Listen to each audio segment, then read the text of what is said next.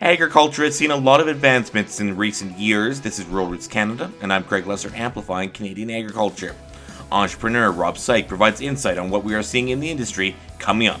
This feature, powered by AgVisor Pro. AgVisor Pro connects decision makers in agriculture to the advice, professionals, and services that they need to move forward with confidence. Rob Syke is the founder of AgVisor Pro. He says we've seen a lot of advancements in agriculture in the recent decades, and that only seems to be accelerating. I think the rate of change is the number one thing. The rate of change is accelerating at farm level, and there's a lot more technologies for farmers to take advantage of today than they've ever had before, and it's not slowing down.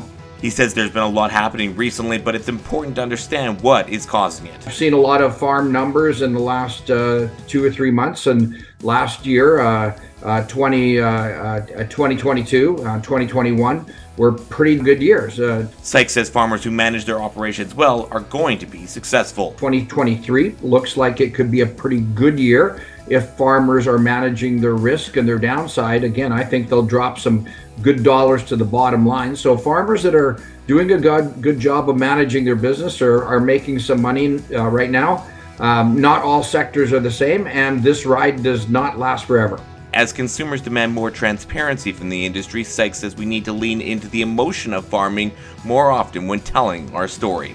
When I talk to consumers and I say, you need to understand that farmers love their land, and they have no interest in destroying the land. Farmers love their livestock, and I've watched farmers cry when the cows get loaded up on the semi to go to the to harvest. And so this is one of the things I think we need to bring into the discussion, is a discussion around the emotion of farming, as well as the practicality. I mean, the 3 T's, which is traceability and transparency and trust.